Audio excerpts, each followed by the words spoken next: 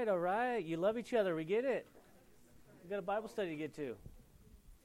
Well, let's go before the Lord in prayer because we're going to jump straight into chapter 29, the Palestinian covenant, otherwise known as the land covenant. We'll talk about that in a little bit. Let's ask for the Lord's blessing this evening. Father, we pray that you would continue to guide and direct us as you're so faithful to do, week after week, day after day. And we pray that as we dig into your word, you would continue to write it on the tablets of our heart. Equip us, encourage us, strengthen us, correct us when we need correcting, Lord, so we can go out into the world and be used by you for your kingdom. In Jesus' name we pray. Amen. Well, as I was saying, chapters 29 and 30 are known as the Palestinian covenant. They're a unconditional promise of God to the nation of Israel. And we're going to talk about that a little bit. Now, they've begun to use the name the land covenant because that word Palestinian has a lot of political overtures to it, a lot of drama going on with that. And so when we're speaking about the nation of Israel, this is what's going to be called the land covenant. Now, I personally, this is opinion time. We know what that means, right? If it's just an opinion, we're going to sift through it through the Word of God. I believe that the majority of this land covenant, this unconditional promise from God, is for the future. In Romans chapter 11, verses 25 and 26, it says that a partial hardening has happened in Israel until the fullness of the Gentiles has come in, and thus all Israel will be saved. And so there's a special promise to the nation of Israel. We're going to talk about all those things. I just wanted to whet your appetite before we jump into the text here. And we'll start with verses 1 through 4, chapter 29. These are the words of the covenant which the Lord commanded Moses to make with the children of Israel in the land of Moab, besides the covenant which he made with them in Horeb. Now Moses called all Israel and said to them, "You have seen all that the all that the Lord did before your eyes in the land of Egypt, to Pharaoh and all his servants and to all his land. The great trials which your eyes have seen, the signs and those great wonders. Yet the Lord has not given you a heart to perceive and eyes to see and ears to hear to this very day." And so it's been 40 years before this first covenant happened in the land of Horeb, and that's at Mount Sinai in Exodus chapter 24, when Moses receives the law that is to be given to the nation of Israel. And 40 years has happened since that time, and every single person that was there, except for Moses, Joshua, and Caleb, has passed away in the desert. So all those guys and gals and kids, they're all gone. And so now before they go into the promised land in the land of Jordan, I don't know what is wrong with me today. It must have been a long day today. But to cross the Jordan River into the promised land, they're going to receive this new covenant or a refreshing of this covenant from the Lord. Remember, it's unconditional. That means there's no ifs. Remember the last chapter, there was a bunch of ifs. In chapter 28, it said, if you do this, this will happen. If you do that, that will happen. It's completely changed here in these next two chapters. Now, we're going to see something that I want all of us to see. It says there, these great trials that your eyes have seen, these signs, these wonders, these miracles, and it lists them. And then what does it say there in verse 4? It is terrifying. Yet the Lord has not given you a heart to perceive and eyes to see to this very day. So what the Lord is speaking through Moses, telling the people of Israel before they go into the promised land, hey, all these miracles that we've been through, the manna, the wars, the fighting, the plagues, the 10 plagues in Egypt, the deliverance against Pharaoh, all these miracles you've seen, and you still don't see what this is about. And you're not going to perceive it. So what is he talking about specifically? He's going to be speaking to the nation of Israel corporately as a country. Because remember in the last chapter we said that those ifs, if you do this, if you do that, was only for the nation of Israel. It's not for us, the new believer that is walking in grace, the grace of our Lord, under the new covenant. The same thing's happening here. The nation of Israel corporately, they don't understand what they're doing. They're just walking with the Lord. And we see it over and over again. Their hearts are in rebellion. And so the application to us is, how many miracles are we walking every single day? The Lord's providing for us. He's feeding us. Especially here in the United States of America. We have air conditioning right now. We have lights that dim. We have microphones. We have in the sanctuary here fans that are giving us some cool air. We got a dehumidifier over there for this low country atmosphere that we have.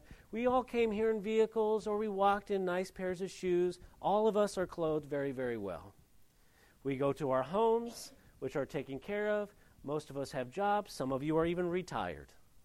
I mean, we live a life of miracles every single day, and yet we fail to perceive what God has gifted us and how He's walking with us every single day. And that's what's happening here with the nation of Israel. Look at all these miracles that God has done for them, and they can't even see it. What do we see with the nation of Israel? Complaining, rebelling, backbiting, whining. Well, what is it with all our whining? Why are we complaining about all these things? The Bible says in the New Testament we're to do all things without murmuring or complaining. And it's so contagious. Here, God is calling them out. And He's telling them, all these things, I'm going to bless you with all these things no matter what, but you don't even see what this is really about. So what was it really about? Yes, the land. But this is about God revealing who He is to the world. Remember, the nation of Israel was to be a kingdom of priests, but they failed. They were to be a light to the world, but they failed in the flesh. So who is the King of Kings and who is the light of the world? It's Jesus Christ. He never failed. And so let's read now verses 5 through 9 as it continues. And I have led you 40 years in the wilderness. Your clothes have not worn out on you, and your sandals have not worn out on your feet. You have not eaten bread, nor have you drunk wine or similar drink, that you may know that I am the Lord your God. And when you came to this place, Sihon, king of Heshbon, and Og, king of Bashan, came out against us to battle, and we conquered them. We took their land and gave it as an inheritance to the Reubenites, to the Gadites, and to the half-tribe of Manasseh. Therefore keep the words of this covenant and do them, that you may prosper in all that you do. All these victories, all these miracles, all these blessings. And yet, as we study the nation of Israel as a people group, we see them constantly complaining. God gave them victory after victory. Every time they were obedient to the Lord and did what He said, He blessed them and prospered them. But then they would backbite, rebuke, gossip, be in rebellion. Well, how many things do we need before we're finally happy and we're satisfied? Why do we come to God and be like, yes, God, that was great, but can I please have this? Lord, if I could just have this, if I could just have another relationship, if I could just have another house, if I could just have another job, if I could just have another car. Lord, if you could just bless me with teenagers that behave. Now, there's a miracle. All these things that we're just constantly begging and begging, and all the Lord is asking, He's revealed Himself to all of us through the Word of God and through the Holy Spirit, through each other. He's given us so many blessings here. In 1 Timothy chapter 6, verse 6, what does it say? It says, godliness with contentment is great gain. But what does it take to be content? Last week we laid down the challenge, which was, what plus God do we need? We have a relationship with the true and living God. What more do you need to be happy, to be content, to be satisfied? To sit, as the Bible says, by still waters and green pastures where He leads us, where you can have contentment. To lay your head down at night in peace, knowing God is on the throne and He gave His only begotten Son for you. What plus that do we need? For the nation of Israel, a little bit more. Always a little bit more. One example is the manna. Remember, they were not satisfied with the manna. They got bored with it. They're literally having God give them a superfood out of nowhere every single day. Yeah, but we want quail. We want some meat. Amazing that our nature has never changed. The Bible is proven true over and over again. All of us fallen, all of us wrestling against the flesh. And yet, God is going to give the nation of Israel these unconditional promises. So let's read verses 10 through 15 now. All of you stand today before the Lord your God, your leaders and your tribes and your elders and your officers, all the men of Israel, your little ones and your wives, also the stranger who is in your camp, from the one who cuts your wood to the one who draws your water, that you may enter into covenant with the Lord your God and into his oath, which the Lord your God makes with you today. Verse 13. That he may establish you today as a people for himself, and that he may be God to you, just as he has spoken to you, and just as he has sworn to your fathers, to Abraham, Isaac, and Jacob. Verse 14, very important. I make this covenant and this oath not with you alone, but with him who stands here with us today before the Lord our God, as well as with him who is not here with us today. So he's making this promise. And he's to the nation of Israel, all that stand before you, all that stand before the Lord your God. Now, we're going to talk now. And we're going to hit some nerve points. Because some people are going to be upset with one perception and some are going to be upset with another. And as long as I'm biblical, I don't care. But God has made a covenant that does not change with the nation of Israel. The nation of Israel has a unique position. They are God's chosen people. There is something that is called replacement theology. Now, replacement theology is a section of the church that believes that God is no longer interested in the nation of Israel, that they did not choose Jesus Christ as Lord and Savior, and now the church has replaced Israel, and all these promises are for the church. That is incorrect. God does not lie. He never changes. He doesn't, quick, take back seats, change my promise here. Oh, no, that's not what I really meant by my promise. There is a solid covenant of God that we see to this day that is unique to the nation of Israel as a people group. That being said, so some people get triggered by that. Well, that's what the Scripture says. It is dangerous for us in the Christian church to believe that Israel is above reproach. They are in rebellion to Jesus Christ. A Jewish person cannot be saved apart from accepting Jesus Christ as their personal Lord and Savior. And it is very dangerous for the church to take a blind eye to things that Israel are doing when they are in the wrong. Now, we all understand there's propaganda against them. There are lies against Israel. But some within the church take that covenant too far. They're in rebellion to God.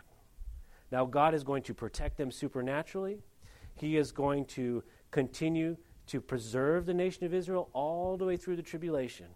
But they cannot be given a blank check. Well, if they're God's chosen people, they can just do what they want to. God's just going to bless them. Absolutely not. Salvation comes through Jesus Christ alone. He is the way, the truth, and the life.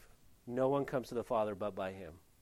And so as spiritual or religious as a person can be, how fervent they can be, how intense their devotion can be, without Jesus Christ, it is a waste of time.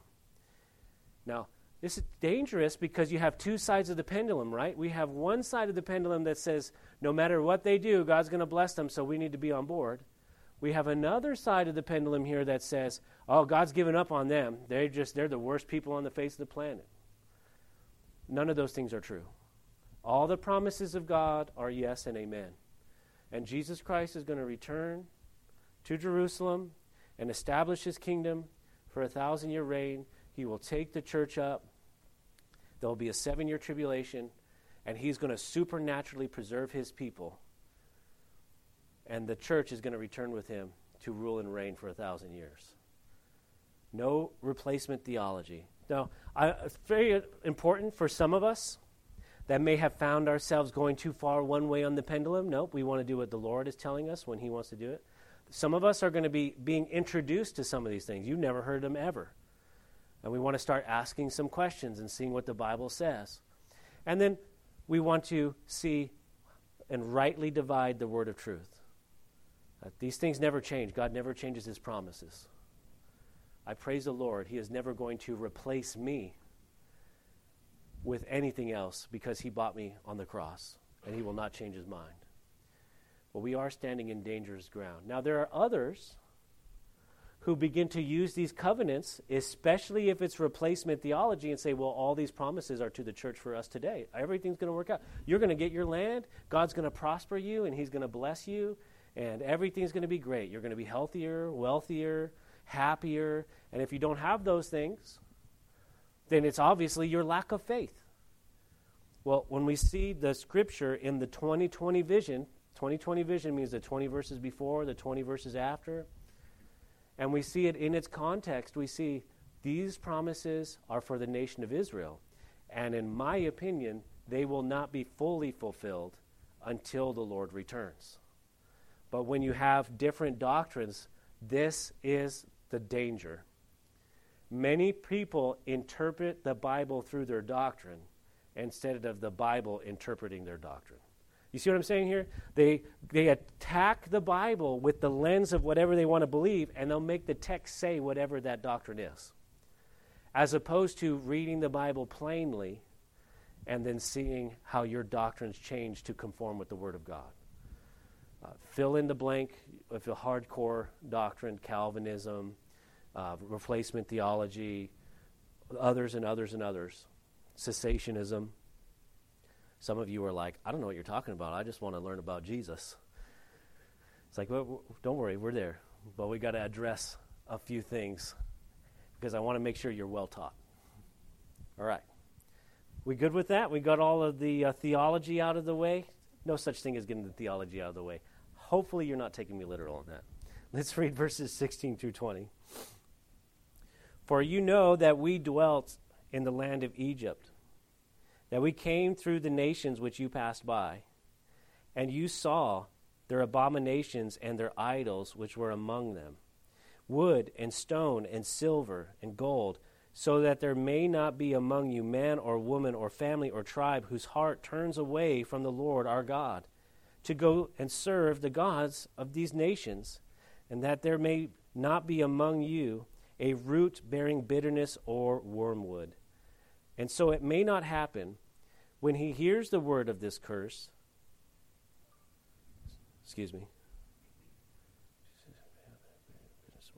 Verse 19. And so it may not happen when he hears the words of this curse that he blesses himself in his heart, saying, I shall have peace even though I follow the dictates of my heart, as though the drunkard could be included with the sober. Verse 20. The Lord would not spare him, for then the anger of the Lord and his jealousy would burn against that man, and every curse that is written in this book would settle on him, and the Lord would blot out his name from under heaven. And you're like, what in the world is he talking about? That turned pretty quickly. What does he mean there? So already the warning we have seen over and over and over again, the warning is, do not follow the idols. Do not worship false gods. Stay with the Lord. Stay with the Lord. And we saw the blessings and the cursings in chapter 28, a very long chapter with a lot more cursing than there was blessing. You guys remember that? And he's saying, stay with him. Now, these scriptures are more relevant today than ever. Mike, you just told me that all those things are for the nation of Israel. Yeah, but wait till you see the application here. The warning is that if you just feel good, in the text it says, I have peace, is the rhetorical statement there. If you're saying that you have left God and you begin to worship the idols that are in there, and you're like, man, I feel really good doing this. He's saying it's a lie. It's a complete lie. And it says here in verse 19, he blesses himself in his heart, saying, I shall have peace, even though I follow the dictates of my heart. He's saying, I feel like, well, it feels good, therefore it must be good. You know, I'm just going to compromise. I'm just going to add some of these things. I didn't die. This is awesome. And that's when this next analogy applies, because apart from itself, it doesn't make any sense. It says, as though the drunkard could be included with the sober. It's like, what does that mean, and how does that fit in the context? It's a saying, if you're drunk, you feel great. You feel like you're smart, you're funny, you're strong, you're intelligent. I mean, when you're under the influence of something else, your perception is not real. And when you put a drunk person around sober people, it's not so funny anymore. It is not funny when you're watching people act like that. And they're thinking in their mind they're having a great conversation with you. But the sober person is looking at that person drooling on themselves and mumbling, and it's like, what is going on here? What the Lord is saying here is that when you walk away from the Lord and you go to the things of this world, you're not trusting in the Bible and His Word, and you're trusting in your own feelings and your own emotions, and you're like, well, I can compromise. It feels great. It's a lie. And in your mind, you feel content. You have peace. When we say, well, you need to be a strong Christian, you need to be reading and prayer and fellowship. Well, in your mind, you may be like, well, I just need a vacation. I need to get away from all these people. You know what? Let's go book that trip to Las Vegas. When in Rome, let's be, all things are lawful. That's what Pastor Mike said. All things are lawful, but I will not come under the power of any. I'm just going to explore some grace. And you're like, man, this feels good. And you're out there and you're having a good time. They said I would die. They said that everything would be great. They said everything would be terrible. They said that my life would fall apart, that I'd fall away from the Lord. No. This is feeling awesome. I'm having a great time. It's a trap. The warning here is for the nation of Israel. You're going to go across the Jordan. I'm never going to leave you nor forsake you. You are my people. You're going to be called by my name. But when you say to yourself, oh yeah, this feels good, I'm going to do it. It's a trap. And nothing's changed. Nothing new under the sun. It's all the same thing. Now, we could take that interpretation for worshiping idols to actual drug abuse. When you are smoking something, taking something, shooting up something, sniffing something, for those few moments, you're going to feel amazing. You're going to feel like you're on top of the world. Drinking that stuff, whatever the compromise is. But it's all a lie. It's an illusion. And because you believe it in your brain, you may start to act out and continue to seek after that over and over and over again, and you're replacing it with the true and living God. You're replacing it with your relationship with Him. You're replacing it with the things that are real. And for many people, they're trying to escape from a difficulty. And what they need to do is the hard thing, to stick with the Lord. Because there are real consequences to not following after the Lord. And that's what we're going to see here in verses 21 through 28. And then we're also going to get some reassurance at the same time. Verse 21. And the Lord would separate him from all the tribes of Israel for adversity, according to all the curses of the covenant that are written in this book of the law. And there were plenty, weren't there? Verse 22. So that the coming generation of your children who rise up after you and the foreigner who comes from a far land would say, when they see the plagues of that land and the sicknesses which the Lord has laid on it. Verse 23, the whole land is brimstone, salt, and burning. It is not sown, nor does it bear, nor does any grass grow there, like overthrow of Sodom and Gomorrah, Admah and Zeboim, which the Lord overthrew in his anger and his wrath. Verse 24. All nations would say, why has the Lord done so to this land? What does the heat of this great anger mean? Then the people would say, because they have forsaken the covenant of the Lord God of their fathers, which he made with them when he brought them out of the land of Egypt. For they went and served other gods and worshipped them, gods that they did not know and that he had not given to them. Then the anger of the Lord was aroused against this land to bring on it every curse that is written in this book. And the Lord uprooted them from their land in anger, in wrath, and in great indignation, and cast them into another land, as it is this day. So we're making personal applications, and we're going to do that again. But first, let's go back to the nation of Israel. J. Vernon McGee, in his commentary, he tells a story of a famous doctor, a theological professor, going to the nation of Israel with a friend of his. Now, this is way back in the day, so they're not traveling by bus or by train or by plane. They're traveling by train. And so they're going through Turkey with Asia Minor. They're coming down to Israel, and they get to Israel, and they're in the back of the caboose. That's the last train trailer on the back, the last cabin, and they're all the way back there. And the man says, I thought this was the land flowing of milk and honey. It's terrible. It's just desert and rock. And J. Vernon talks about how the theological professor, he opens the Bible to this verse, and what does it say in verse 23? The whole land is brimstone, salt, and burning. It is not sown, nor does it bear, nor does any grass grow there, like the overthrow of Sodom and Gomorrah. So these things are happening. You know, the nation of Israel did go to idolatry. The nation of Israel did compromise, and God allowed them to be taken into captivity for 70 years, and then they were brought back into the land. But we're going to see, or we saw that those fulfillment of that has not truly happened, where everyone's seeking after the Lord, where the full land and the full promise has been given to them. Israel has never, in its entire history, been to the full extent of the land that God has promised them. But they will in the future when the Lord brings them back into the land. And why has the Lord allowed this to happen to his people, his chosen people? Well, because there's repercussions for walking away from him. And that's what we see with the nation of Israel even to this day. The corporate promise, yet God has never left them nor forsaken them. When was the last time you met an Ammonite? When was the last time you met a Philistine?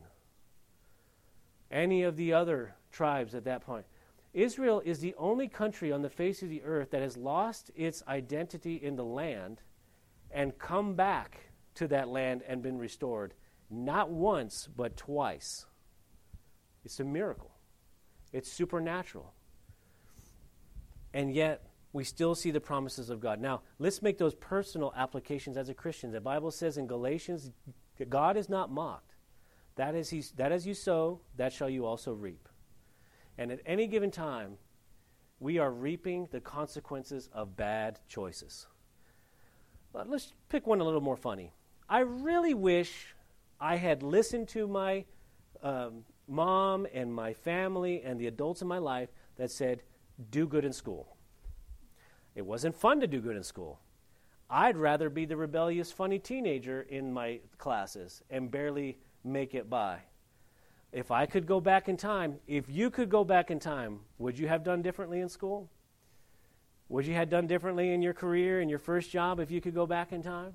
But we have to reap what we sowed.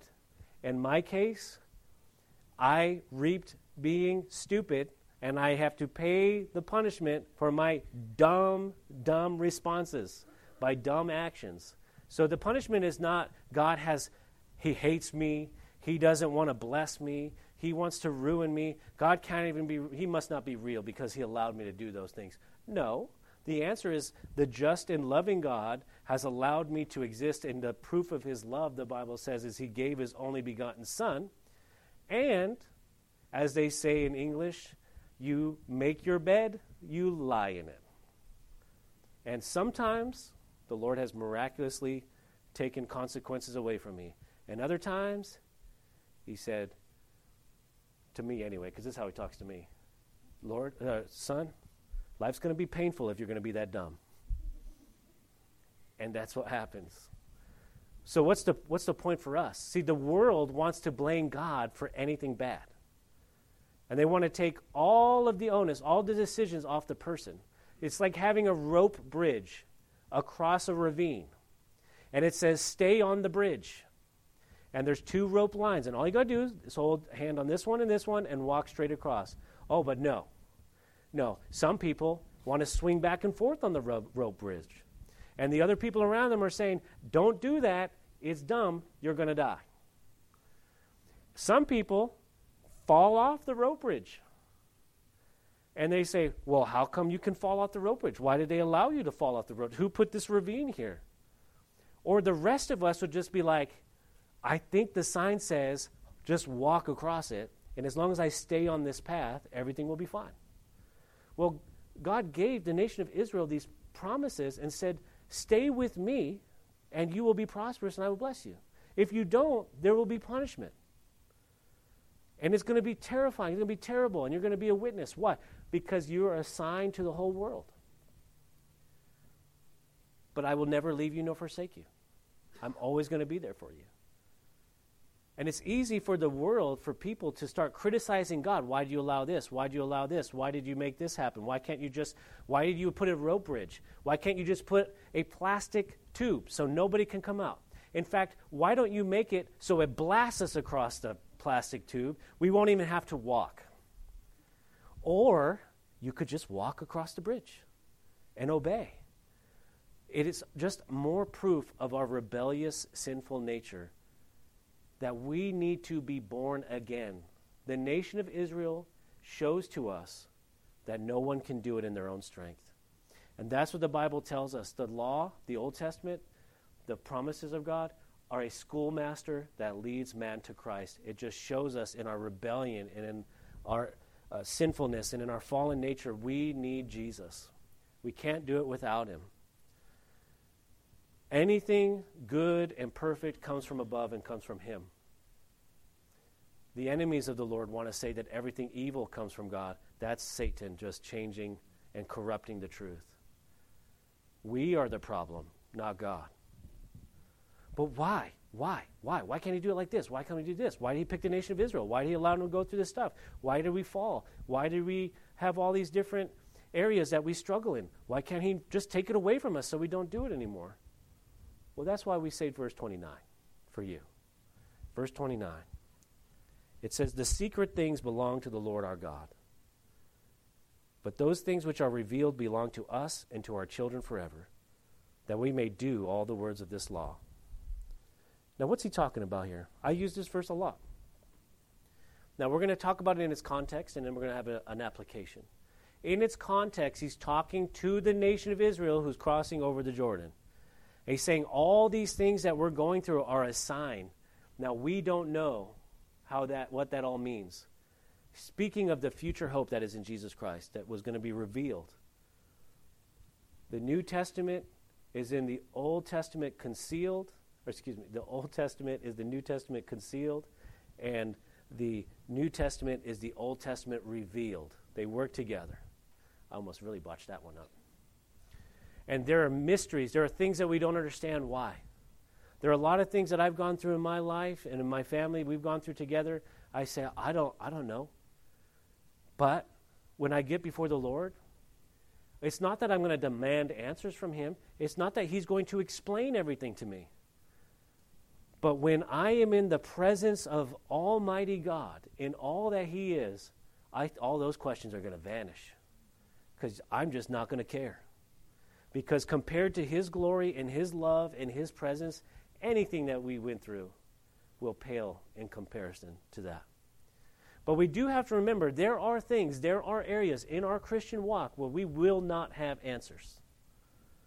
There are things that we're going to do. And we say, why did we do that?